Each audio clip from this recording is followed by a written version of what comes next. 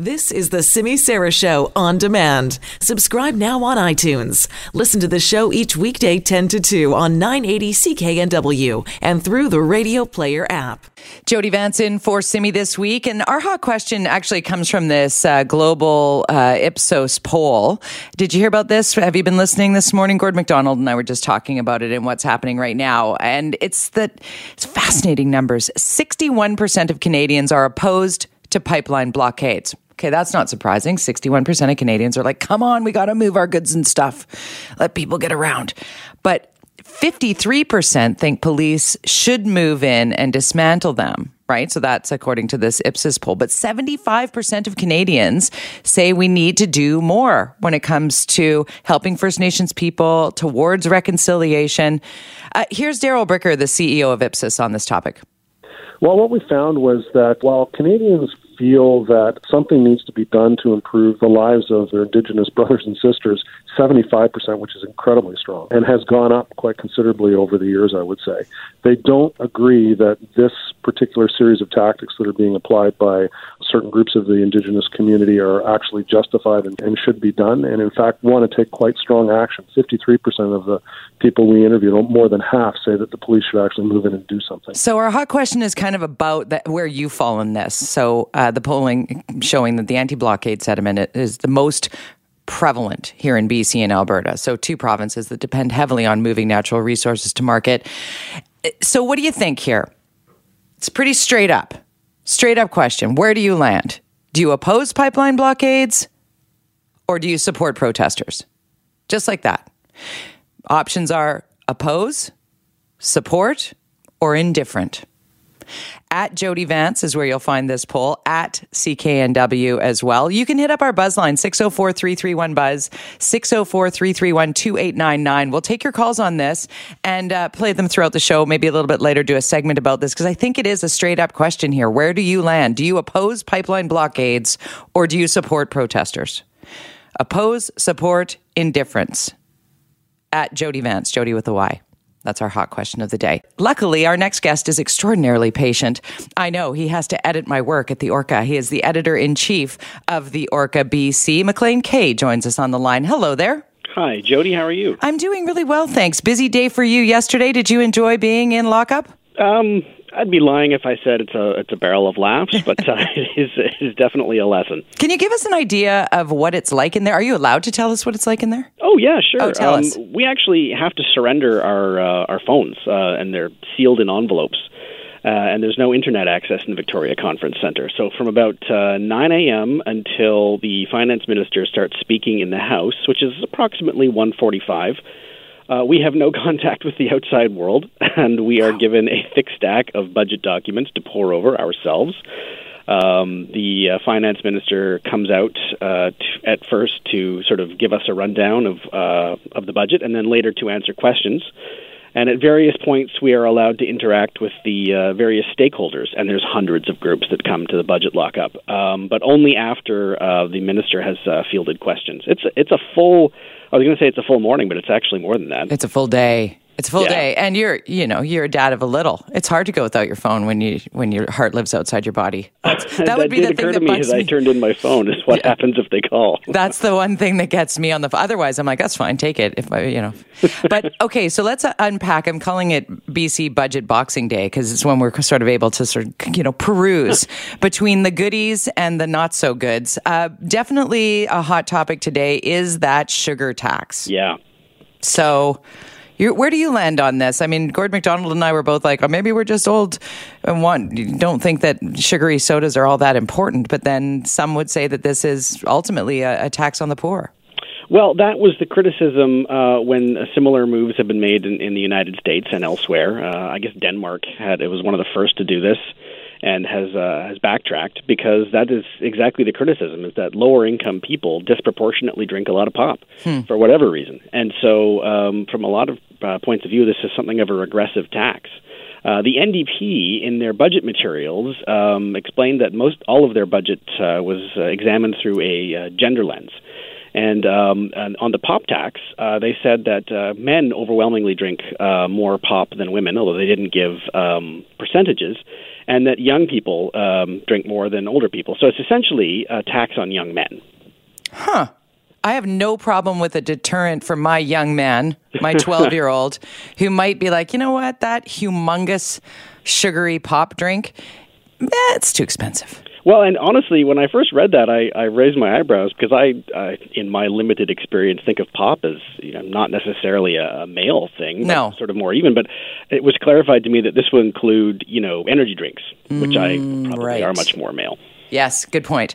Other things that are sort of coming from this is the streaming tax. Yeah. For me, when I heard about this, Richard Zussman, honestly, he came out of lockup, and he turned on his phone, and it was literally us phoning him live on the radio to say, okay, what do you know? And when I heard this sort of Netflix piece, we'll call it, I thought, well, that's just going to be passed on to the consumer. Yeah, it's, and the kind of the galling thing about this is, we just talked about the pop tax, and there's another new tax measure that we can talk about later. But they were front and center in the budget materials. The province was saying, Carol James was saying, we're doing this. What we're calling Netflix tax was buried on page 64 in a listing under other things they're doing with the PST, and it literally just says registration requirements expanded. And then saying that providers of telecommunications services have to register as tax collectors. And then will presumably be charged PST. And it's never actually spelled out that that's what this is. And we had to get clarification that this does include streaming services. And so, yes, it is entirely accurate to call this a Netflix tax. But the province, they didn't want this to come up yesterday. It was never called this, and it is very much buried. Somebody else had to bring it to my attention yesterday. Interesting. Why would it be buried? And also, why would the benchmark for the quote-unquote super wealthy be $220,000 a year? Well, it's because they need to collect enough revenue. Right. If you decide that the super wealthy are, let's just pick a number, they make $2 million a year. That is even in British Columbia, that is a vanishingly small amount of people. So to make the difference, the bottom line, and this is what they had to do to have a surplus in this budget, is they had to sort of, the 1% there had to be enough of them to, collect a significant amount of revenue from.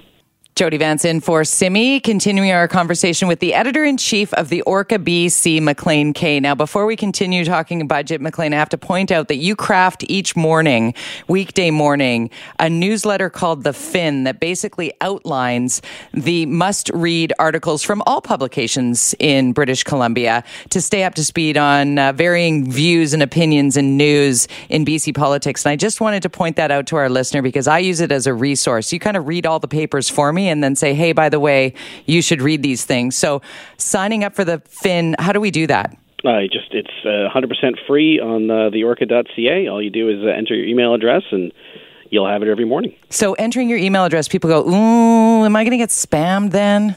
No, the only thing you'll be getting from us is the Fin. Absolutely nothing else. In your inbox bright and early. That's what I like. I wake up, I have my coffee, I sit down, I look at the Fin, and I click through. And actually, that's where I found Mike Smith's column this morning, and I really enjoyed reading Mike Smith's column, sort of speaking to the taxes that we are looking at within the BC budget that was tabled yesterday at the BC Legislature by Finance Minister Carol James. We have phone lines open, 604-280-9898, if you want to chime in reaction on the budget. But we kind of focused on the, negatives, the taxes going up, the costs to the taxpayer. But Maclean, I wanted to dive into a couple of things that maybe were like, okay, well, there you go. Some health and some social sides, some education gimmies, I guess, in what is a contentious topic in this province anyway, that balanced razor-thin surplus budget. Absolutely. I think as Les Lane pointed out in his column this morning, the list of capital projects goes on for something like 12 or 15 pages. Yeah. I won't even try and summarize it here, but there is a lot being built right now. And the NDP will rightly point to that, as well as what they're calling the new BC Child Opportunity Benefit, which launches later this year. And it's basically expanding grants for families and kids, especially with childcare spaces. And within the education piece, like trying to help with the teacher shortage. Yes, they are hiring more teachers, and I want to say it's something like 4,200, and I don't have it in front of me, and forgive me if I'm wrong. That's okay. Yeah. But hiring more teachers is music to those of us who have children, because we know that classes are stacked, and oftentimes in the last number of years, we've seen retired librarians teaching grade 6. There's no question that BC has been suffering and grappling with a teacher shortage for some time. And so, any step in the right direction is a positive thing.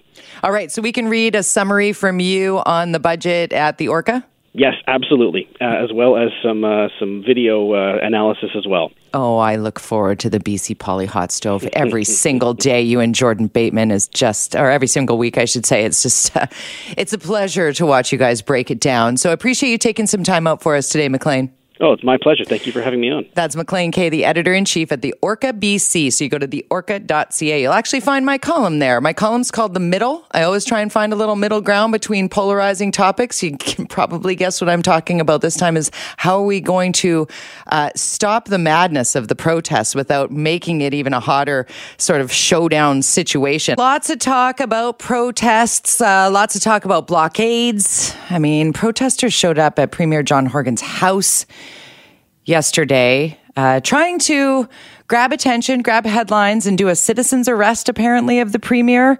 The premier had already left for budget day yesterday morning when the protesters attempted to perform that citizen's arrest on his property. Because of the budget lockup, we weren't able to actually get anyone on at the time, but we wanted to bring in Liberal MLA Ellis Ross today to get his reaction specifically to what happened at Horgan's house, and then in a more broader sense, what we are looking at in terms of messaging that protesters are attempting to get across if it's a missed message. Ellis Ross is with us. Thanks for being with us once again, sir. Thank you. So let's start first with your thoughts when you first heard that protesters had showed up at Premier Horgan's home. Well, it's the second time in his term this has happened. And, as political leaders, whether at the bank council level or municipal or provincial, we expect criticisms and abuse. We expect it. But you cross the line when you drag the family members into it. That's crossing the line. I agree with you. I spoke with a protester. Chrissy Brett was on it with us yesterday, and I asked her specifically about this because it had just happened. And Chrissy said, well, you come to our door, we're coming to yours. That sort of tit for tat, that two wrongs don't make a right piece can escalate pretty quickly here, can it not? I've never seen anybody in terms of a pro-pipeline supporter go to somebody's protester's house and actually picket them and try to arrest somebody that's trying to oppose a pipeline. Right. That's a totally different context. Now, can you explain, Mr. Ross, if I may call you Ellis, to our listener a little bit about your background if they're unfamiliar? Obviously, you're a BC Liberal MLA for Skeena, but tell us about your background, your heritage, how you grew up. Born and raised on Reserve. I still live there today. I'm 54 years old. And I basically grew up just like every other average Aboriginal growing up Reserve. No future, drugs, alcohol, violence, abuse, you name it. I saw it, I experienced it, I lived it, I even did it myself. And so when I became a leader for my band, I decided to do something practical and solid for my people so they didn't have to go through what I went through and what my previous leaders went through. So you've grown up in the community, as you said, you've seen the struggles firsthand. Gord McDonald and I were talking a little bit earlier about protesting, pipelines, the acrimony here, and sort of what we're seeing both locally and across the country in regard to protests. And yet it always seems to come back to the 5 of 13 hereditary chiefs who oppose Coastal TransLink pipeline. How should, in your learned opinion, how should Wet'suwet'en solve this from within? How can they? Well, they can now because basically the members have been told that their voice doesn't matter from their leadership, from their hereditary leadership, and that it doesn't matter if you have a public meeting or not because the hereditaries are going to basically stick to their plan to stop the pipeline, which actually goes against the principle of rights and title because rights and title is actually held on behalf of the community. The community owns the rights and title. It's not one specific organization, so it only stands to reason then whoever the people, the community want them to represent, they're the ones that should be speaking out on rights and title issues. So I spoke with Chief Naumox, a hereditary chief who opposes the pipeline. I spoke with him last week, and he really seemed to poo-poo the elected chief's sort of, I don't know, power is the right word. Authority, I think, is a better word. He said, my name is 1,000 years old. Elected chiefs are there on the reserve, but he is a hereditary chief of all of Wet'suwet'en land. Can you give some context to that? We're all learning so much about this. Trying to find a way to navigate through this is very difficult. Yeah, that's part of the subversive campaign that basically destabilized democratically elected band councils. And even the Unity of BC Indian Chiefs actually goes along with this narrative, which is crazy. Why would a name like Union of BC Indian Chiefs stop the progress of Aboriginals in BC? Why would you actually go and attack elected band leaders saying that, their only jurisdiction is on reserve, it's only a postage stamp? Why would you say that when we're trying to better the lives of our people? We're trying to build a better future. And I haven't seen any of this in writing anywhere. The case law, I haven't seen anywhere.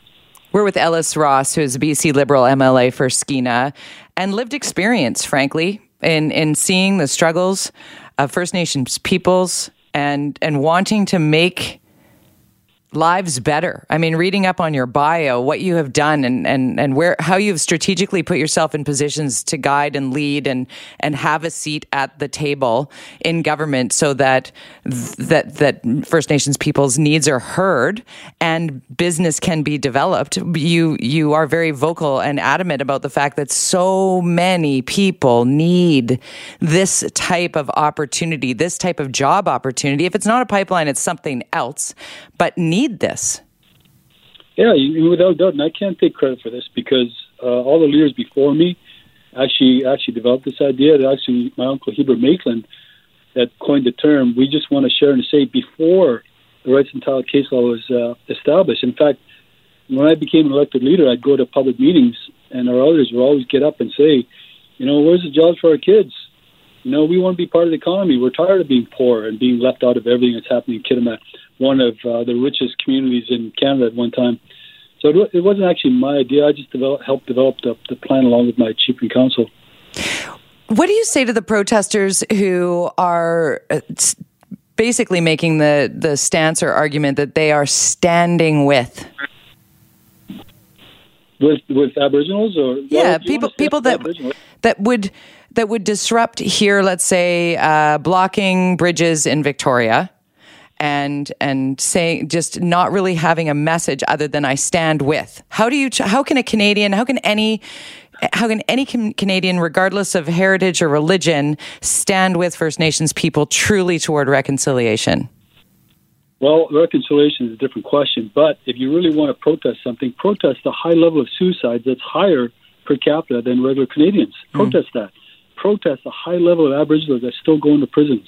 Please protest that. Protest the idea that we make up the biggest population of children going into government care. Please blockade the legislature. Do something. Help us, because that's what we've been doing for the last 15 years, and we made tremendous progress in my band. Why do you want to stop that progress, and why do you want to put us back under the Indian Act?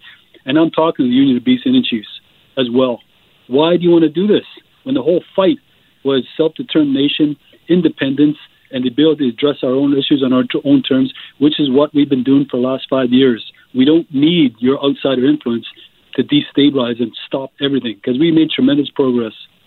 And in order to build on that progress, this particular issue is really becoming a national, it's just an everyday constant news cycle story. I mean, even today we're talking about between 5 and 7 at Broadway and Commercial, there's going to be a protest that's happening that's going to snarl afternoon rush hour traffic, which is going to frustrate citizens of all walks and put them in a position to maybe have more of, a negative view of what they might have supported 2 months ago.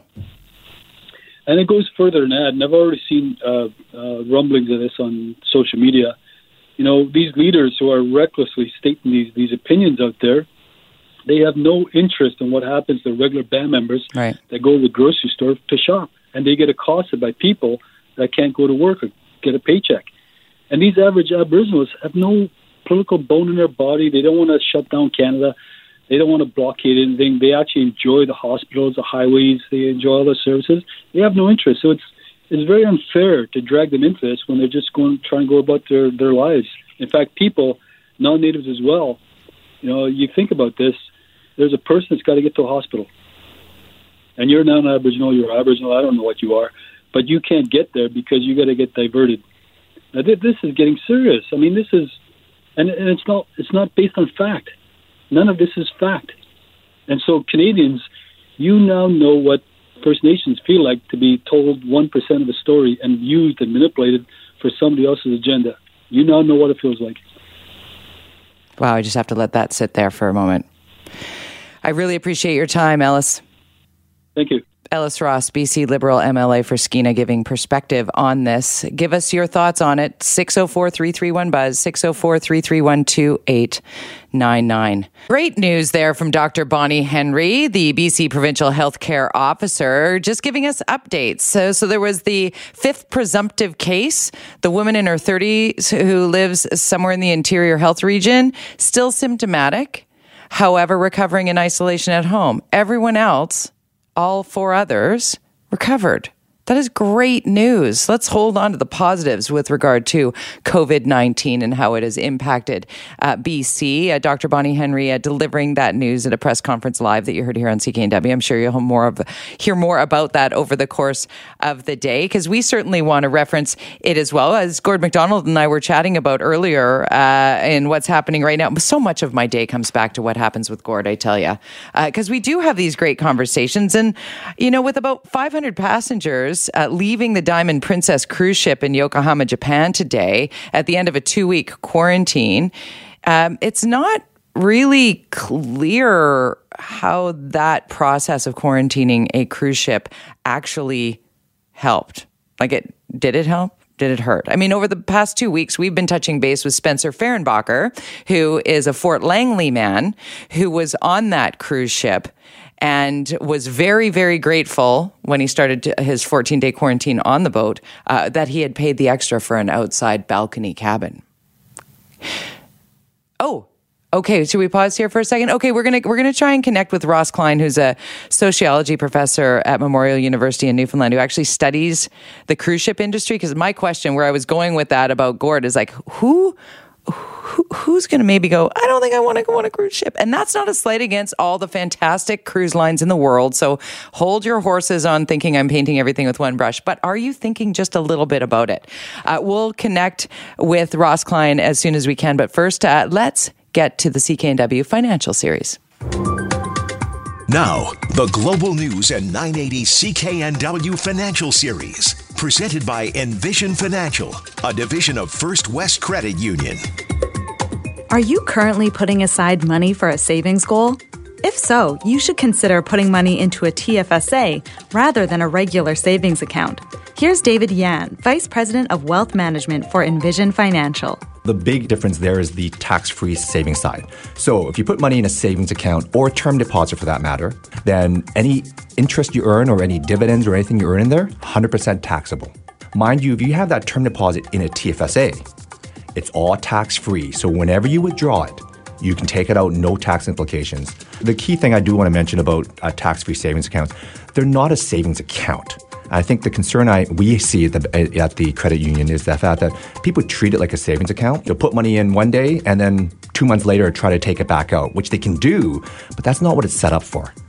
Putting in money in today and taking it out 2 or 3 years from now, no issues. The whole point of it really is the fact that any income you earn in there, whether or not it's interest, dividends, capital gains, a lot of people will put their stocks into a TFSA because if it doubles or triples, for example, none of it's taxable.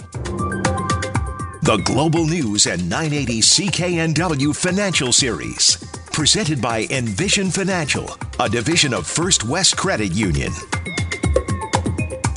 Oh, I love a TFSA. Do you love a TFSA? I learned about these a number of years ago. I was just a squirrel with my RRSPs because my stepdad taught me when I was 15 and I started my first job at Dairy Queen. He said, now put 10% away. He goes, you don't understand compound interest today, my darling, but you will one day. And at 52, I do. You know what I'm saying? But good advice there on the tax-free savings account that many people don't even know exists. You know what? As I was telling you before that financial series, kudos to Claire Allen for putting that together.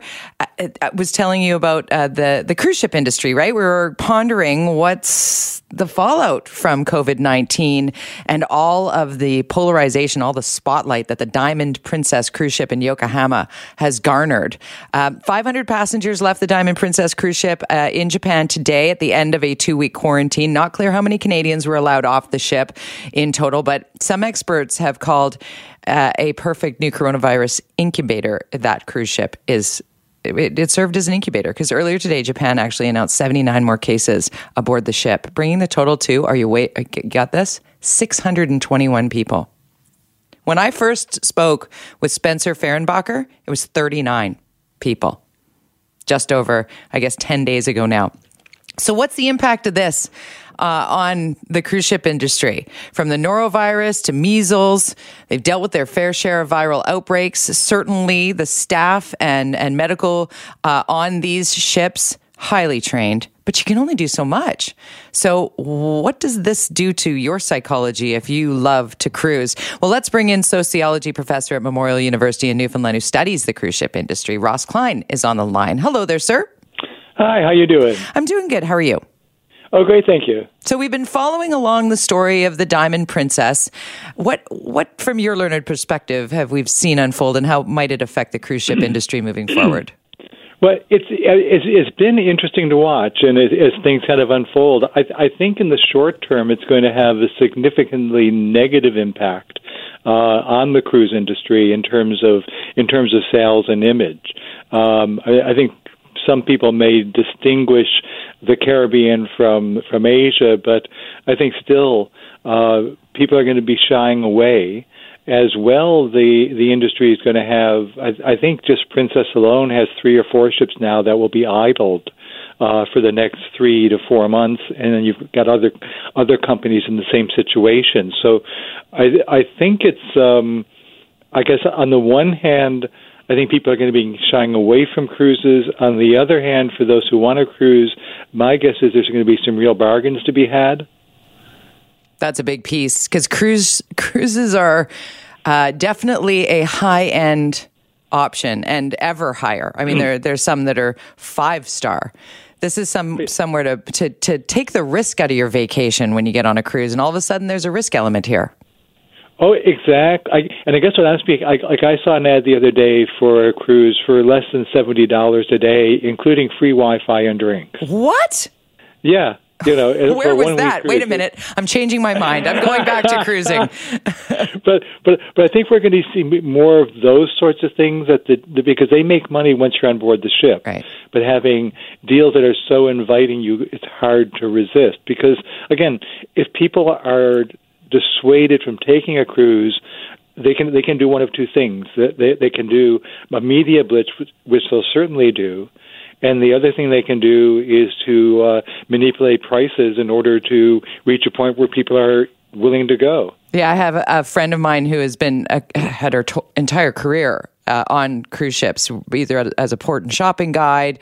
Then she was in the very lucrative field of future cruises, and being able to, just learning behind the scenes how you can, shift the cost of a cruise to entice a future booking. You can save 30% if you book before we dock in the next port. There's that sort of sales tactic that comes into play, right? Yeah, and again, and I guess the pivotal point is that the cruise line, by not having passengers on board, loses considerably more money. Yes. Than they ever make by selling a cruise ticket. They can give the ticket away for free and still make a profit just by having the passenger there. Right, because it's already set up for it to happen that way. If that passenger's not in that cabin, you still got all the food that they might have had. Oh, I'm thinking more in terms of onboard spending, shore excursions. A cruise ship's going to earn about $100 per passenger per day, net profit just in onboard spending. Net profit, $100 per head a day. Yeah. Oh, yeah. Because you've got the casino, you've got all kinds of activities, you've got the extra tariff restaurants. I mean, and on and on and on. So they just have to get you on board. Isn't that something? Getting money for that ticket is just gravy. We're with Ross Klein, a sociology professor at Memorial University in Newfoundland, who actually studies cruise ship in the industry. So what is a tariff restaurant? Oh, it's an extra tariff restaurant? Extra tariff restaurant, right. Our traditional sense of cruising, which was when we thought of it as being all-inclusive, was that when you went on board and you could go out to dinner at any restaurant that's on board. What came about in the early 2000s is you could go to the regular restaurant, or you could go to a alternative restaurant that maybe has a theme or has steaks, whatever, and has a tariff, an extra charge to it. So you may spend an extra $5 or $10 or more in order to go to this restaurant, even though you've already paid your cruise fare that's all-inclusive. And it seems like, what? It's a deal. We're right here. We're all dressed up. Why wouldn't we pay a little bit more? Right. It's only $15 or only $10. It's funny. And I actually, members of my family go on cruises. They love to cruise, especially my father-in-law. And he does like a bargain. I'm just going to say he enjoys a bargain. And he does look at cruising as a very affordable option, because you kind of know you can go on board and have it be mostly all-inclusive as long as you understand your wine budget.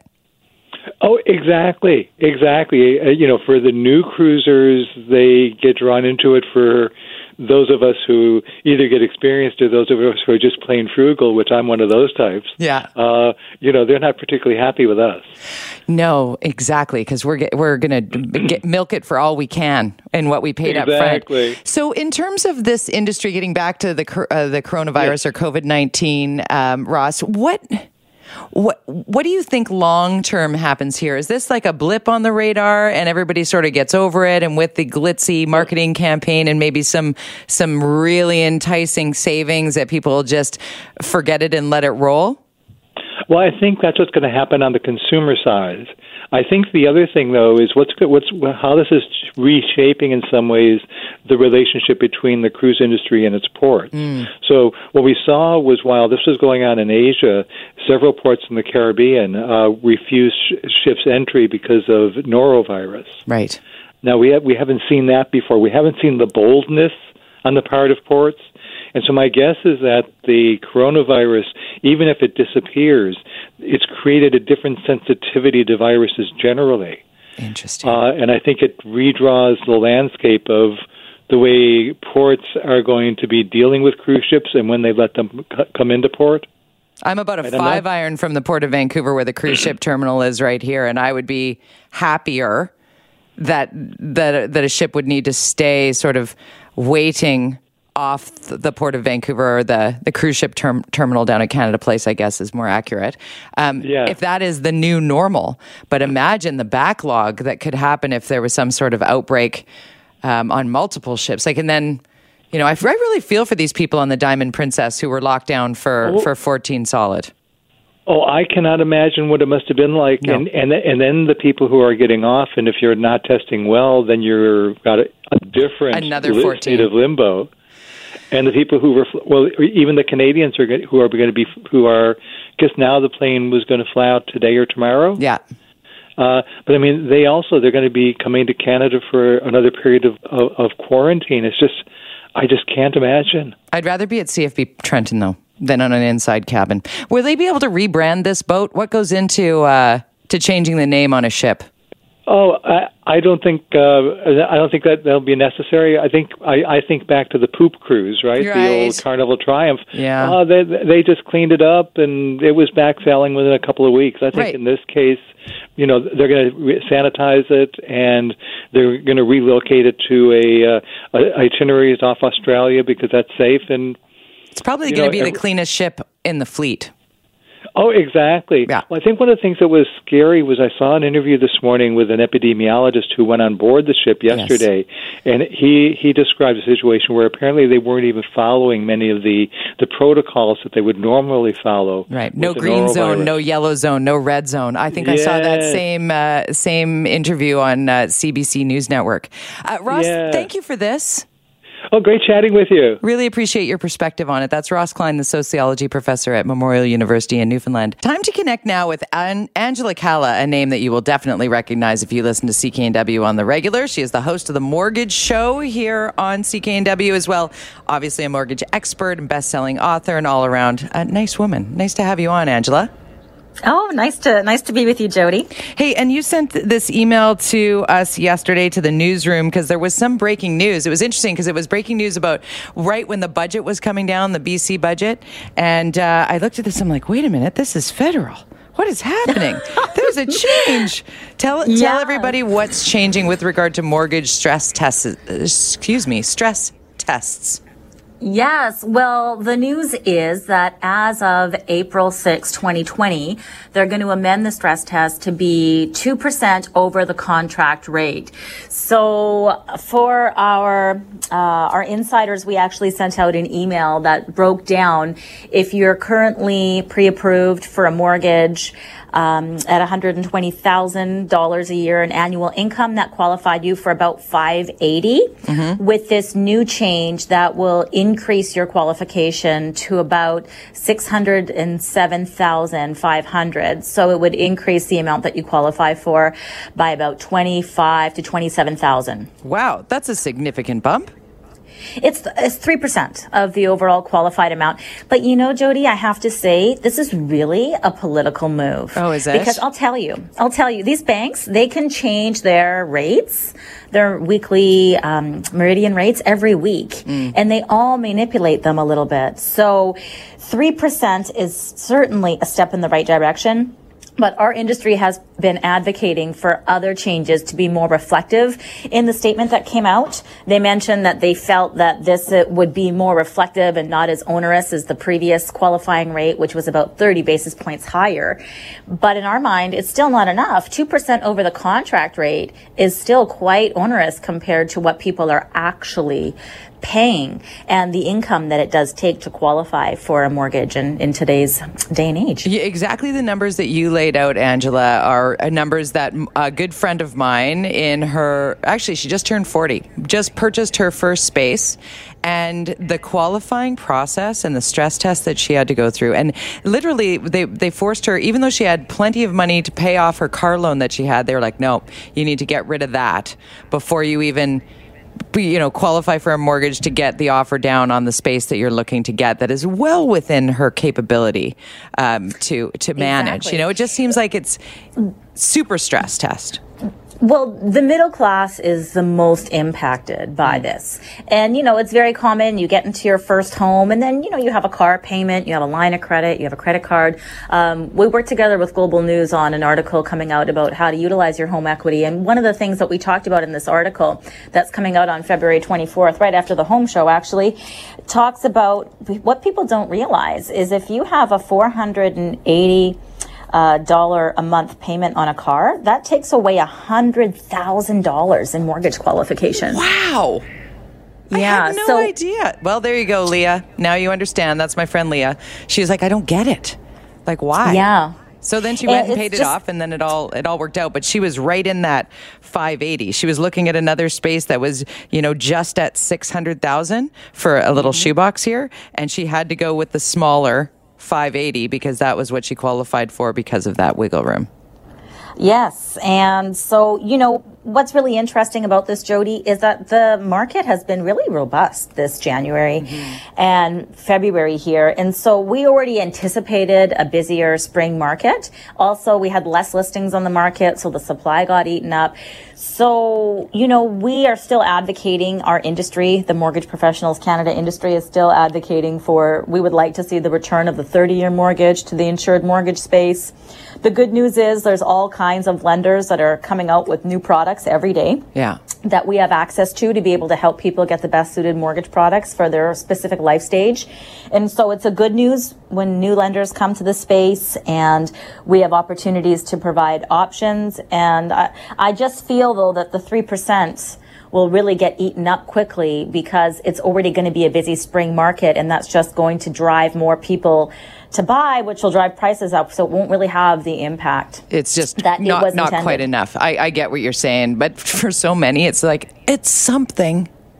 it's something, you know, for some people it can be an extra bedroom, it can be a parking spot, and, you know, you have your home for security and you want to be close to where you work and go to school, and hopefully this will just inch you in a little bit more. So it's a step in the right direction, and I hope as we continue these talks that they're going to see the unintended consequences that we've been displaying time again for middle-class Canadians, and that we can move some of these policies in a better direction. And it's nice to see that interest rates are remaining at record lows, and it's nice to see that new lenders are entering the space for different life stages to be able to help Canadians. And for the gig economy as well, people that maybe find themselves self-employed or a freelancer or a contract worker. It's hard to get a mortgage if you don't know how to manage and navigate your way through the system in the traditional sense. So, Angela, you're definitely a touchstone for people who need information on that. Definitely. We're doing a full breakdown, actually, at the Home Show on Saturday from 3 to 4 p.m. And we work together really closely with accountants and lawyers as well. And for people that are self-employed, there are actually lots of banks out there that will look at your income in a different format. And there's actually some income tax savings that comes along with that as well. So we'll see you at the Home Show is what you're saying. We'll see you at the Home Show. I'm coming to the Home Show. Thank you, Angela. Thank you, Angela Calla. April 6, 2020 is when that change is coming to the stress test. And you can always hear The Mortgage Show right here on CKNW, or come to the Home Show as well. Things are heating up in the run-up to the 2020 U.S. presidential election. Tonight, yet another Democratic debate ahead of tomorrow's primary in Nevada. Billionaire Democratic candidate Mike Bloomberg will be taking a spot on that debate stage. He's, as many people have said, bought his way in. That billionaire. It's a big story. Speaking of big news stories, there are almost too many to list with regard to how busy President Donald Trump has been. You just heard Bruce Allen referencing tweets falling like waterfalls off of his phone. To catch us up on all this and more, we welcome Global National Washington Bureau Chief Jackson Proskow to the show. Thanks for joining us, Jackson. Hey, Jody. Could it be any busier? Every day we say this to you when we connect, but between President Donald Trump's pardons and the upcoming debate in Nevada, we got a lot to cover off here. Can we start with what exactly happened over the last 24 to 48 hours with the president and his pardons, and William Barr, for that matter, and the rumors of him thinking of quitting? Yeah, it's all kind of wild, isn't it? Yes. The president has taken sort of a keen interest in the ways that the wheels of justice turn. I think at the most basic level, the three of the people he pardoned yesterday had all in one way or another had their cases pled on Fox News. And we know that the president is an avid watcher of cable news, specifically Fox, and it really may come down to something that simple. I think the one that's getting the most attention, of course, is his pardon of Blagojevich, who was the former governor of Illinois, who was convicted of fraud for trying to sell Barack Obama's former vacant Senate seat and sentenced to 14 years in prison. And you can argue that that was too harsh of a sentence and that Trump is commuting his sentence after 8 years. And a lot of legal minds have said, yeah, it was too harsh of a sentence. But they also say, why are you using the power of commutation on that guy when there are perhaps more deserving people out there?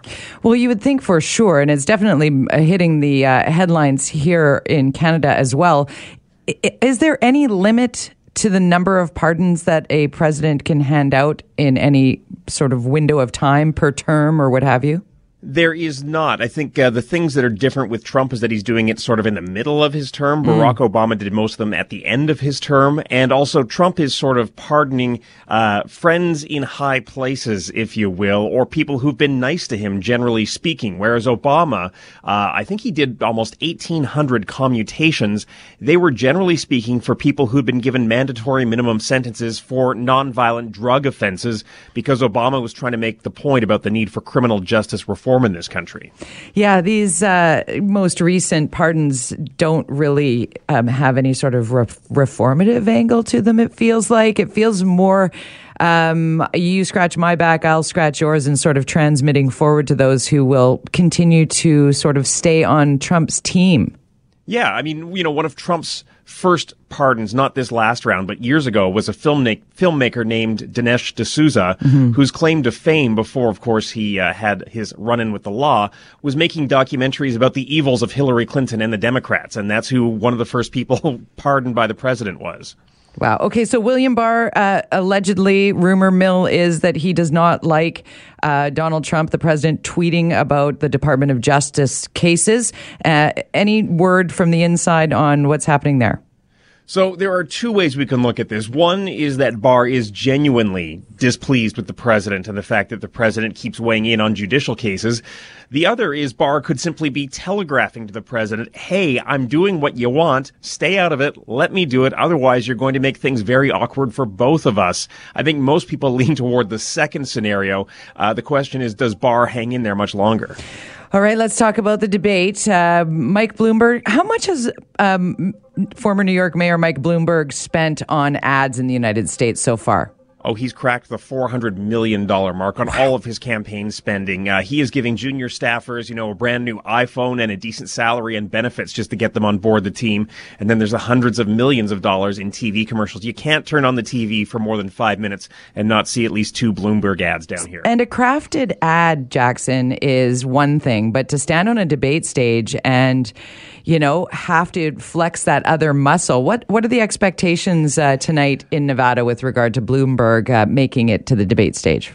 I would expect that he will be the most popular target on that stage tonight. It is remarkable when you think about it that he is now polling third nationally as the preferred choice for Democrats without ever appearing on a ballot. And until tonight, he's never appeared on a debate stage. And yet he's running ads that, for example, if you didn't know better, you'd think that Barack Obama was endorsing Mike Bloomberg based on some of the ads that are out there right now, which is simply not the case. So essentially, you've got a guy who's been able to craft an entire story about himself and what he stands for and has not had to face any scrutiny or even a ballot test yet. It's incredible. It is incredible. And that Mike Bloomberg is polling in third and, Joe Biden is basically nowhere to be found. Many expected that Biden would at least be in that, if not third spot, but top 3. Yeah, the one guy who's very happy right now is Bernie Sanders because his numbers have skyrocketed. He's at 36% support amongst Democrats. A double-digit lead has opened up here in the last week. And essentially what's happened is you've got the pro-Bernie and the anti-Bernie wing of the party. And the pro-Bernie wing is made up of one candidate. The anti-Bernie alternative wing is a scrap between 5 or 6 right now, and their votes are scattered all over the place. And so this is great news for Bernie Sanders if you're him because you can sort of play off of the chaos and confusion, and Mike Bloomberg has been a huge boost in that regard. Wow, it's so interesting to watch the Bernie Sanders sort of movement on Twitter. Anytime somebody says something even remotely negative about that candidate, the pile-on is very swift. It almost feels like the pendulum swinging to the farthest reach of the other end of the spectrum away from Trump. Yeah, it is kind of an interesting scenario the Democrats face. On one hand, you could argue that, Bernie's got a lot of loyal followers, but he's got a lot of people who don't like him as well. So he's kind of a dangerous choice in that regard. On the other hand, maybe it's a case of fighting fire with fire if you put him up against Trump. Here's someone else who's an outsider, grassroots-based, very loyal supporters, and is detested by the party establishment, which sounds a lot like where Donald Trump was at this stage in the process back in 2016. Absolutely. One more question about one candidate who will be on that debate stage this evening, in Amy Klobuchar, and how she sort of felt that surge out of New Hampshire and Iowa, for that matter. Where is Elizabeth Warren, Amy, sort of within the polling, the numbers that we're looking at right now? Yeah, Warren is still doing better than Klobuchar, generally speaking, although Klobuchar, you're right, had that great performance. I think Klobuchar is going to be sort of tested as one of those moderates in the vein of Joe Biden and Mike Bloomberg and Pete Buttigieg. They're all sort of fighting over the same piece of the pie. And Elizabeth Warren has now landed herself in kind of a chasm here. She's still seen by those moderate voters as perhaps too extreme, too Bernie Sanders-like, but she's not extreme enough for the Bernie Sanders crowd. So she's sort of kind of nowhere right now, which is, I think, a shame because she has mounted a very strong campaign, spoken to tens of thousands of voters. Don't count her out yet, but I think she's going to have to perhaps reinvent where she stands in this race.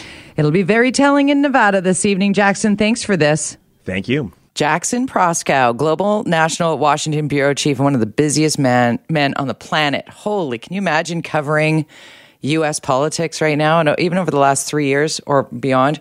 And it's just going to heat up.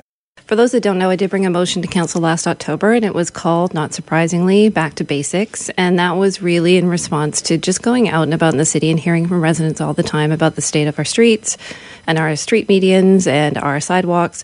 And it's not just a, sort of a pride issue in terms of being the fact that this is Vancouver and we're so fortunate to live here, and it's a beautiful city and we always felt it was well kept up. It's also a safety issue for people getting around. And I heard from people overwhelmingly. And when we brought this motion to council, I thought that was a given. It was a slam dunk. And it wasn't. And we had this conversation at council where I had fellow councillors who tried to water it down and take out language. And it said, let's elevate the attention that's given to our street repair and our sidewalks and keep them safe and well maintained. And they want to take that language out to say, we'll maintain or improve. We'll look at options to maybe allocate some funds in the budget to do it. We wanted to have language in the budget that said, this is a core thing that the city does. This is what we're responsible for.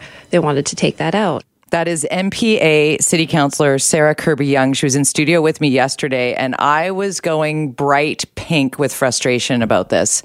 It's lost on me how the budget at the City of Vancouver budget is bloated. It's humongous and going up. Our taxes are going up.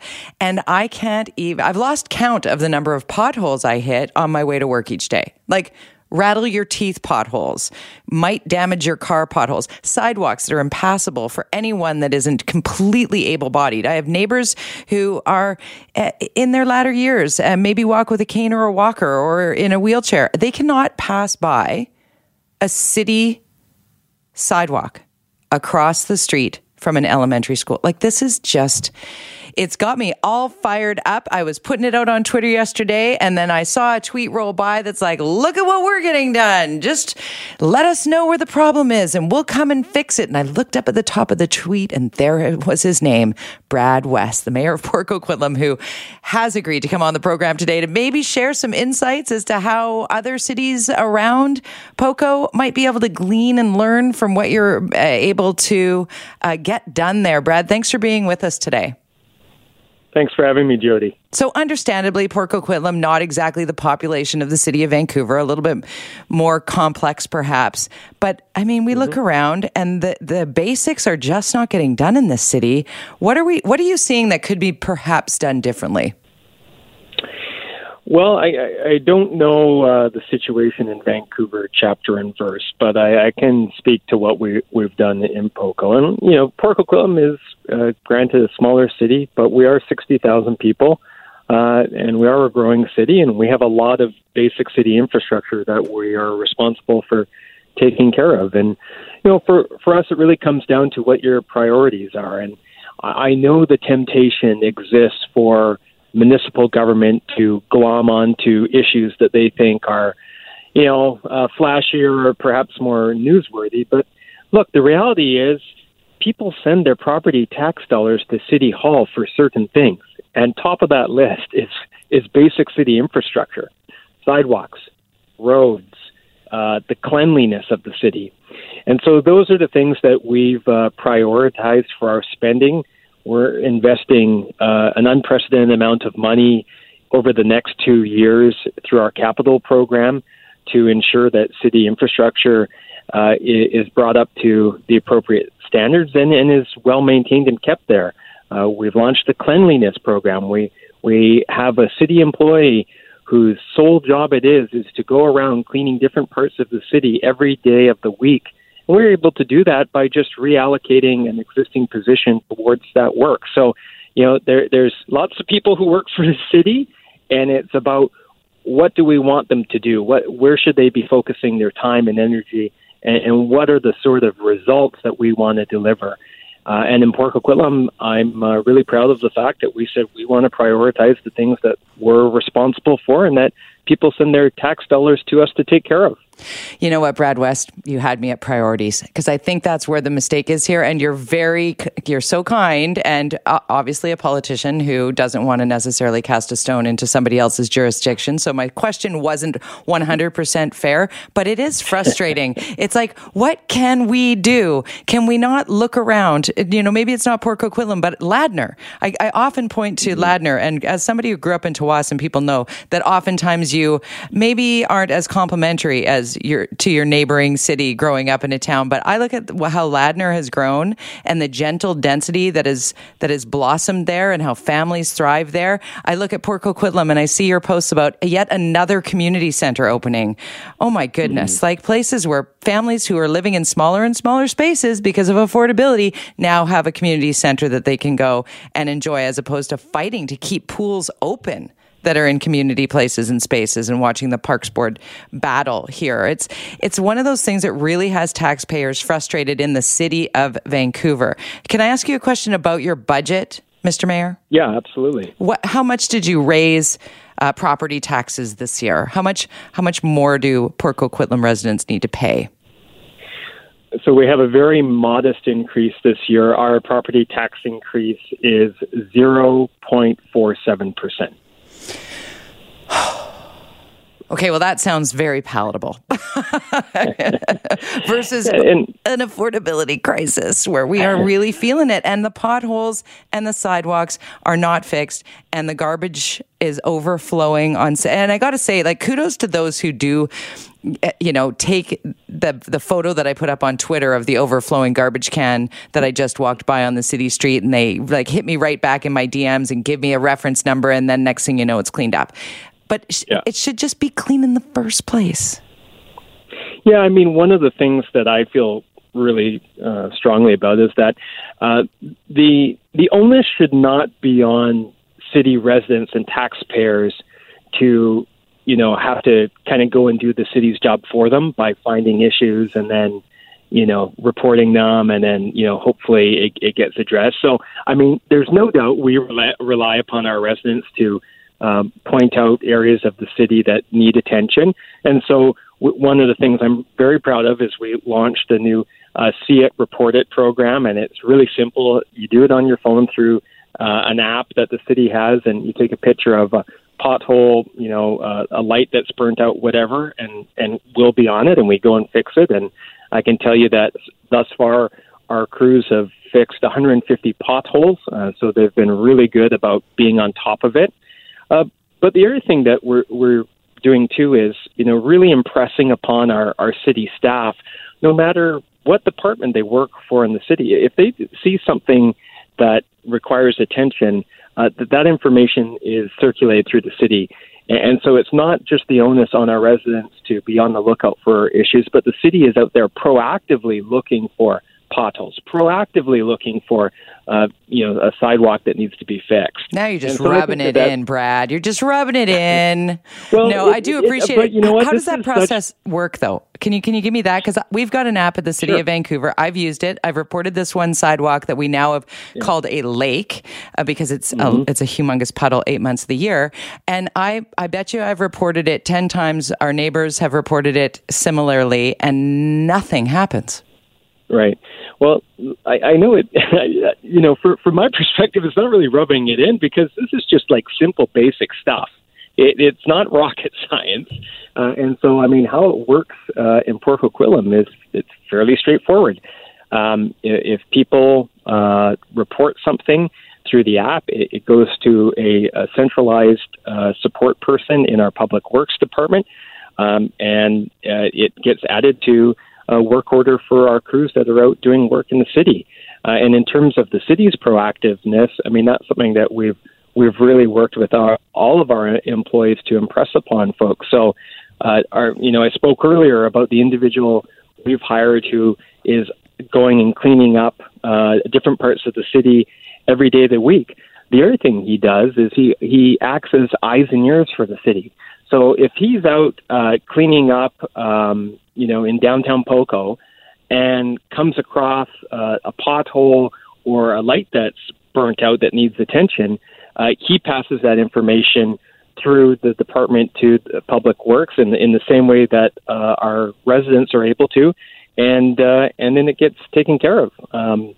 It's simple, but it should be simple. It should be. You know, there's no need to complicate this stuff. But you need the culture of inclusion. You can't have silos. Like even when I was on the chat on the City of Vancouver website trying to report the sidewalk and actually not have to pull a string. I don't want to be like, oh, don't you know where I work? I want to say, as a resident, I would like this fixed. Please help me get this fixed. And I was trying to find where to put the picture. And I'm on the little chat and they're like, well, it's right there. I said, well, I can't find it. So can you help me find it, or can I just report it through you? No, you need to go through proper channels. Like there's so many silos, and there are a lot of really great people who work at City Hall, like a lot of people that are working hard for the City of Vancouver. This is not, I'm going to paint everybody with one brush. The frustration here is the basics, and what Sarah Kirby-Young just said in that clip that we heard off the top, that they're fighting over minutia of language when people can't use the sidewalk. Yeah, I mean, at that point, you've kind of lost the plot. Yeah. When you get into like wordsmithing. I mean, one of the things that we've done in our city, I think that's been very successful, is we've created this culture around one city, and that's what we call it, one city. Because whether you work for Parks and Rec or Public Works or in City Hall or, you know, whatever it is, you know, your boss is our taxpayers. And Yay. So we don't, you know, kind of feel that there should be this, oh, that's not my department. You work for the city. We're public servants. We're serving our public. And maybe it isn't your department, but you're able to assist that resident, get the information, and make sure that it goes to the right department so they can take care of it. And I have to give a lot of kudos to our staff and the management at the city who really embraced that culture and that one city idea, and that, you know, we don't work for individual departments. We work for the city, and the city is the taxpayers of Port Coquitlam. You're just bringing my blood pressure down, because that just makes all kinds of sense. Always a pleasure to chat with you, Brad. Thanks for this. Thanks for having me, Jody. That's Take care. Brad West, Mayor of Port Coquitlam, an excellent follow on Twitter, clearly. Alongside Claire Allen, CKNW contributor, who I was just emailing earlier. I'm like, I don't have enough Claire in this show. Where are you? You've been very busy putting this segment together. Yeah. Tell us everything. Well, Jody, are you someone who, you know, loves this sound? Do you know what that is? I do. That's a pop can. Or a beer can. It could be. But, but for our purposes, it's a pop can. I'm not a soda drinker. I like bubbly water, but I've never been, I've never had to wean myself off sugary drinks. I'll put it that way. Growing up, my dad loved Coca-Cola, so that was something I would hear all the time.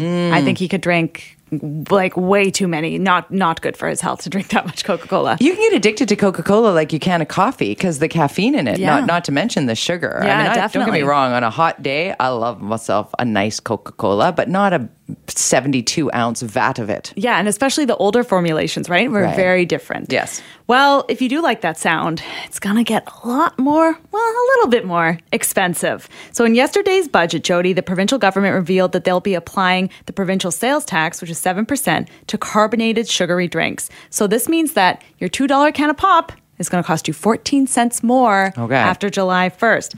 So the government projects that this tax will generate $27 million of revenue in 2020, and then $17 million more, $37 million of revenue in 2021, which is bigger because this year we'll be starting off in July, so we won't be able to collect as much. Gotcha. However, you know, this is a hot topic. People feel one way or the other about this. Mm-hmm.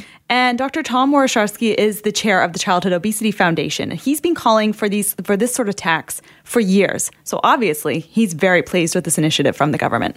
Well, it's good news because sugary drinks are the largest single source of added sugar in the Canadian diet. And we know the evidence is really, I would say, uncontestable, that added sugar has detrimental effects on our health.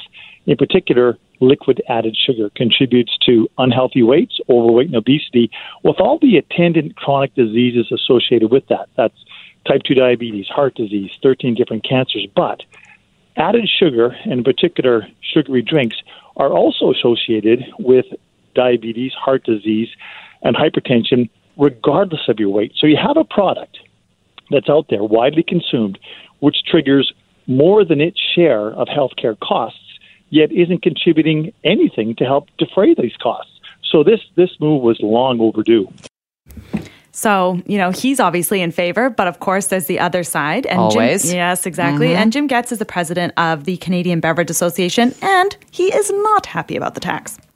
Well, we're a little disappointed about it because a 7% increase in people's grocery cart bills is not a positive thing and will take money out of people's pockets that they could be spending on other things as well in the grocery store when people want to have their favorite beverage.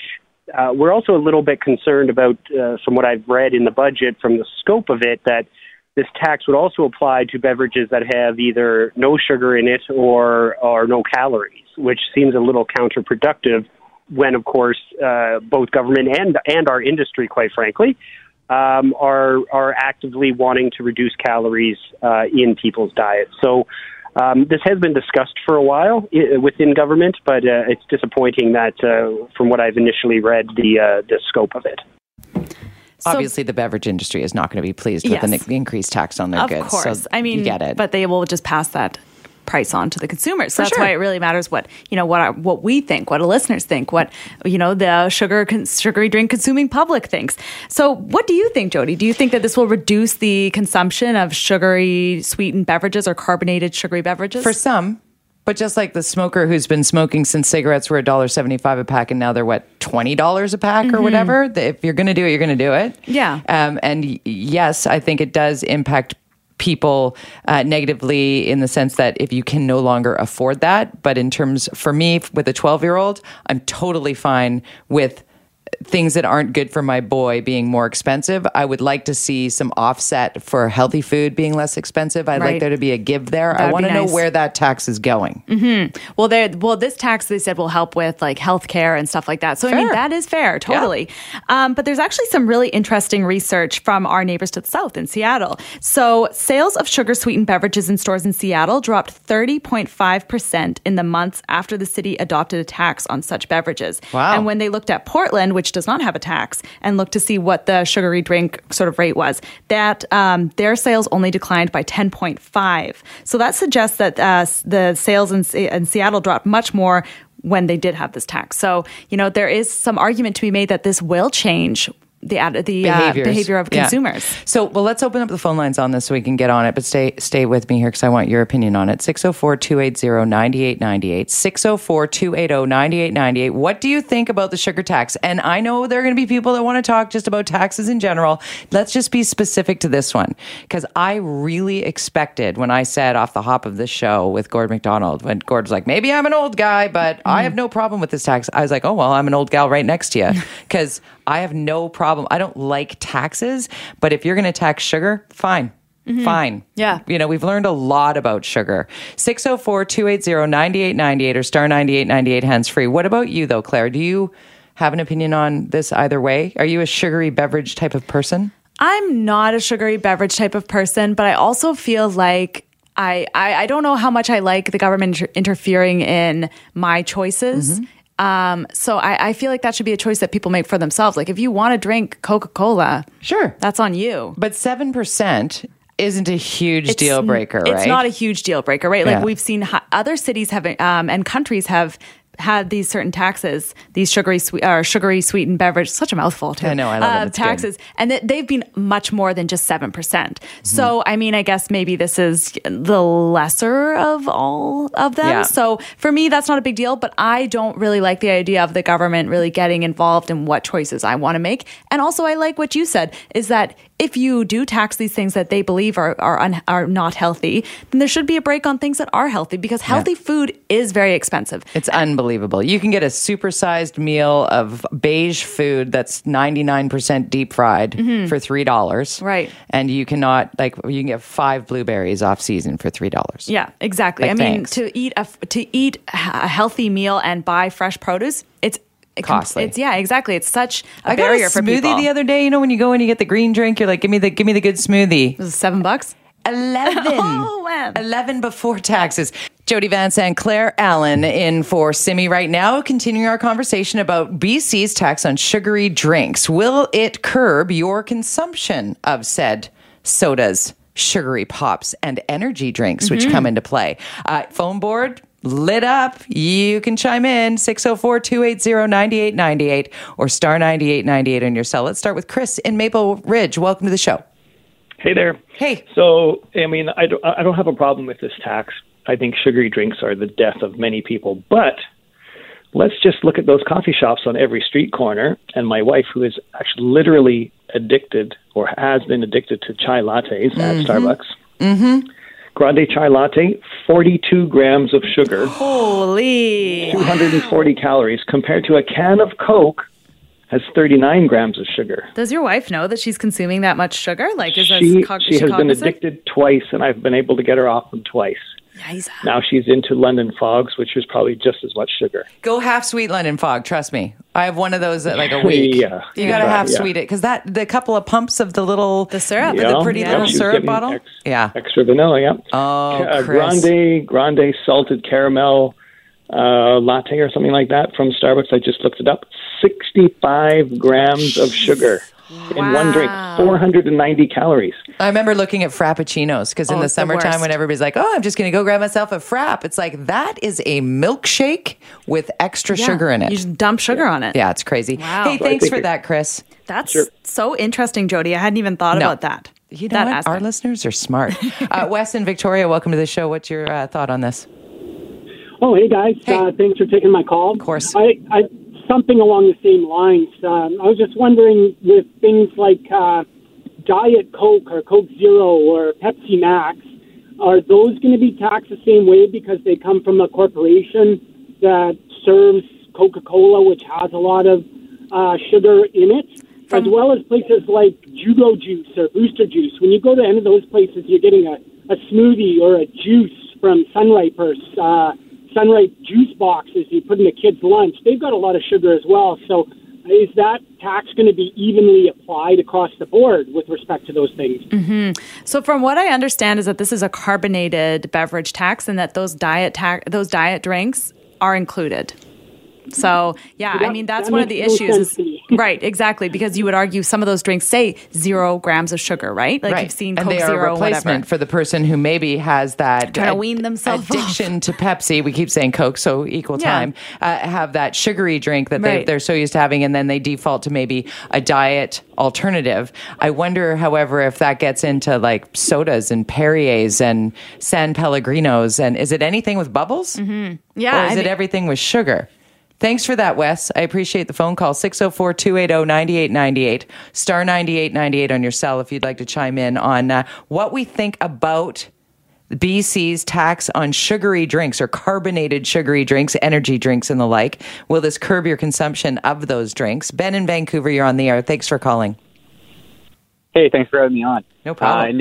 I'm also a fan of the London Fog, so I usually ask them to go easy on the syrup, but that's good to know for future reference. Half sweet London Fog. Yeah. Yeah. Well, actually, you clarified one of my questions, which is going to be, are they going to end up inadvertently taxing high sugar products that are actually pretty good for you, like a lot of concentrated, off the shelf juice drinks? They on paper they're very high on sugar, but the intake is supposed to be low, and they are fairly good for you. Pomegranate juice comes to mind in my as a one like the palm, right?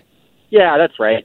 Some of these things, they are very high in sugar, but I think you clarified my question there with the fizzy drinks. My other comment too, though, was going to be I'm a fan of consumption taxes, and sin taxes are okay too. We've been doing it for hundreds of years, but I think that they should really take a look at taxing sodium. I'm a low tax guy, but I can see a good tax when I see it, and there are some products out there that have astronomically high levels of sodium. Ben, get your hands off my salt and vinegar chips, man. Well, you're treading careful. No, I see what you're saying. There are worse crooks than that. There are worse culprits than that. I know. Little stuff that a lot of people are dependent on. It's really bad stuff. And we're talking a lot more about health these days. I think government might want to look at that too. Yeah, you know what? You make a good point in that regard. I was very. But it's my heart rate went up on my salt and vinegar Old Dutch there, buddy. But you're right. It's a slippery slope, though. It is a slippery slope. Because then who's in charge of your ability to have your Hawkins cheesies because you know what a portion size is versus somebody who buys a humongous bag and eats them all in one sitting? Yeah, I mean, like I enjoy eating a burger from McDonald's every once in a while. Me too. But so am I going to be punished because I want to indulge every once in a while? Right. But that's the thing. It's a slippery slope. Kennedy in Vancouver, welcome to the show. Hello. Hi there. I was wanting to add something because of your previous callers. Sugar is under so many names that you can't just look for sugar anymore. Mm-hmm. Fructose, high glucose, Glucose, fructose, monopoly, whatever. Palm sugar. They're going to call it tax toast soon. All of that's just tax it all. But where do you land on this? Do you have a problem? Do you have a problem with the carbonated sugary drinks being taxed 7%? Where do you land on that? I'm on the fence about that because I know that it does cost the system more money in the end to take care of people who consume those beverages. Right. I consume a lot of them myself. But the point I actually wanted to call in about wasn't exactly the carbonated beverages. It was potato chips, because in England, there's potato chips. They have a snack tax, and then they have a different kind of a tax that applies to potato chips. That is why you have Pringles. Pringles are not potato chips. They are a snack product. They are reconstituted potato product. That makes them not a potato chip, thereby not applicable to the taxes on potato chips. But they would be under the snack tax. Which is cheaper than the consumer than a potato chip. So if you're eating a regular chip, like I say a Lay's chip, in the UK you'd be hit with double tax, snack tax and potato chip tax? Right. Oh, man. Kennedy, thanks for the intel, buddy. Next time we travel to the UK, pack your chips. Bring your own. Bring your own snacks. Stephen in Abbotsford, welcome to the show. Hi, nice to talk with you. Good to have you on. What do you think? Well, I'm a nurse. I just wanted to look at this from a health perspective. We have cigarette tax. Taxes on cigarettes are hundreds of %, but I think we should do the same thing with sugar. The amount of impact it has on leading to cancer, the development of cancer, obesity, diabetes, everything else that goes along with it, and the impact that we have to pay for the upkeep of and the health of people is the same as having cigarette smokes. You make a good point. Stephen, I have to say before we run out of any time here, thank you for what you do. Because nurses, it takes special people to do that gig. And for you to even take the time to call in and share that, because that's part of this puzzle that I think is easy to sort of not ignore but gloss over, is people like Stephen on the front lines are seeing the impact of sugary drinks or cigarettes or just high-fat diets. And oftentimes people can't afford the nutritious diet or have no idea how to cook. So they default to what's easy. Yes, I actually just spent some time at the Healthy Heart program at St. Paul's and learned a lot about what they teach there, about changing people's diets and learning about what contributes to heart problems that's in our diet already. And, they actually said that a lot of people, it is a barrier, the price is a barrier. And also, like you said, a lot of people don't know what constitutes as a healthy meal. They really don't know what constitutes as a healthy meal, and they shouldn't be punished for that. But that's an educational piece, like having someone on like Alyssa Bowman, who's a holistic nutritionist. She dials it down to, here are some simple things that you can do. I think that the onus should be on, or maybe the tax dollars should go towards more than just a food guide. Yeah. Here's a triangle for you to follow. But the argument is that this is the way this is the way they're going to get you to pay attention to your health, is by hitting you in the wallet, right? So, I mean, I don't know if I love the tax, but I could see where it can be effective. It is only 7%, so 14 cents on your $2 can of pop. I mean, I don't know. I don't know how I feel about it, but I'm glad we going talked ahead. it through. 331-BUZZ, 604-331-2899. That's a great conversation. Thanks for your work there, Claire. Get your $2 pops in before July. Get them in before July. Pop off my news hat and put on my old sports cap. It fits nice and comfy. I love talking sports. We need to take a break from the news cycle every now and then, especially when it is a great news story. When it comes to sports in this town, we hear a lot of discussion about those Vancouver Canucks, the Whitecaps, Lions. But if you head east on Highway 1 just a wee bit, out to Langley, you'll be able to watch the WHL's Vancouver Giants, who are currently on a 10-game win streak. That is a feel-good building, my friends. Barclay Parnetta, the general manager of the Vancouver Giants, joins us on the line. Hello there. What? Congratulations. I'm fired up after that intro. That was awesome. I get fired up about the Vancouver Giants because there's something special about seeing the stars of the future when, the hungry grinding in the corners is going on and the expectations aren't weighing them down to the degree that they might be once they make the jump. And really, like, some of the talent that has come through the Vancouver Giants system is really remarkable. It really has been fantastic. The quality of the hockey is so pure at this level. Yeah. It's not, even though it's coached, it's not quite the same as you see with the Canucks where, there's very few mistakes made. You still see that. But, credit to the Giants organization since the inception of the team being here. They've had a pretty consistent been successful at getting, players that are exciting to watch over the course of time. And we've got a lot right now. Our team is really rolling and we're all playing together. And we have 3 lines that are scoring. It's been really fun out there to come and see the games. Really exciting. And we are going to give away a pair of tickets to Friday's game. It's going to be a blast at the Langley Event Center against the Calgary Hitmen. The puck's dropping at 7:30. All you need to do is call in, and then you're going to need to tell me who the captain of the team is. So, if you're Googling finger is really fast, then maybe, but I'd really love a Giants super fan to win these tickets. 604-280-9898. Call Ben Dooley and let him know the name of the captain of the team. But Barclay, I want to talk to you about the fan experience at the Langley Events Center and how much it costs for maybe a family to go, because it can be really spendy to get into a Canucks game and parking and how much it costs to have, a hot dog at the rink or what have you. What is the family experience like at the Vancouver Giants games? Well, it's incredible. The parking is free. It's easy to get into. You can get in early and see a buffet. A family of 4 can go through here on a night for, under $100, and that would include your food. So, there's all kinds of promotions going on. It really is too, and it's a fun atmosphere. It's electric in there. It's a boutique chic type of place where when it's full, and we've got fantastic fans. So it's electric. It really is, and the ring board's going, the sound is great. They do a great production of the game. It really is, when people come that haven't been to games that I know, they're always surprised and like, wow, that was a great experience. We're coming back. Yeah, for sure. You can't even go to a movie for a family of 4 for under $100. Like, that is a deal. With food? Are you kidding me? Oh, yeah. Okay, so if somebody wants to come to the game on Friday and they aren't lucky enough to win the tickets, what are tickets like in terms of availability and cost? Well, we're always getting close, and I don't get those numbers as much as the business department does, but I think you're looking at like around the $22 marker, and you can get yourself in there. And if you buy in advance, usually it's better because you don't want to walk up and then maybe be stuck somewhere where you don't want to sit. So, but we also have a couple of other nights that are going to be interesting. We're March 13th, the BC Wildlife Federation's putting on the Outdoorsmen, and on March 20th, it's Fan Appreciation Day. We're giving away Chevy Trax that night, so that'll be exciting. Excuse me? That is awesome. See, fired up. We're with Barclay Parnetta, who is the general manager of the Vancouver Giants. And if you're just tuning in, the Giants are currently on a 10-game win streak.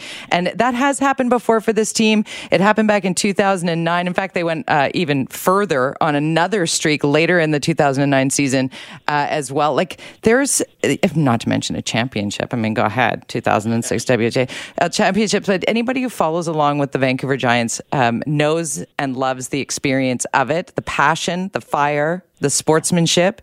It's very, very cool. But for so many, it just falls off the sort of sports radar, and it's right here in our backyard. Why wouldn't we? Yeah, no, you know what, again, once you get out here and you see it, it's something that you come back to. It really is. And we've enjoyed some success here. Last year our run, we really started to put bums in the seats here. And again, the fan experience is incredible, and that's what brings them back. And when you're winning, obviously people want to come and watch winning teams. February has been really good to us, and all along since the start of the year, we've been saying that, it's a different season. Last year we're building to the finish here, and that's what we need to be judged on, is what we do at the end of the year. And right now we're building nicely. It's coming along pretty good. All right. Well, Ken in Langley has correctly answered the question of who the captain is. It's Alex Kanek-Leapart. And we were going to give a multiple choice question. I thought, no. Let's let a super fan in on this, because you got to know your Giants and love them, or be very fast at the Google. But congratulations to Ken in Langley. He correctly answered the question, and will be going to Friday's game versus the Calgary Hitmen. I almost blew it there, Jody. I was about to answer it. I thought you were asking me. I was about to say his name, and then you're like, "Oh, you better know. You better know." As the general manager of the team, I'm sure you do. Hey, thanks for doing this. Just a little fun and sort of a thought of what a family might be able to do that sort of takes us out of our regular routine. And certainly Friday, that'll be a good time. Awesome. Thanks, Jody. Really appreciate being on. Have a great day, Barclay. Thank you very much for taking some time out for us. And go Giants, go! Right?